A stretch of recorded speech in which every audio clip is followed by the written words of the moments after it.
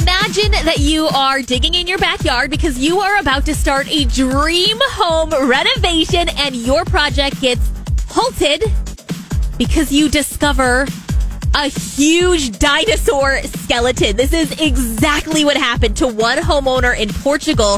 The curiosity started when he kept finding fossilized bones when digging, way more than just like one or two here or there. So he realized this might be a very important find. He called in the paleontologists.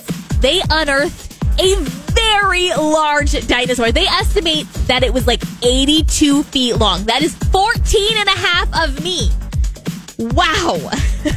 They think that this might actually be the biggest specimen discovered in Europe, but also it could be the biggest ever found in the world.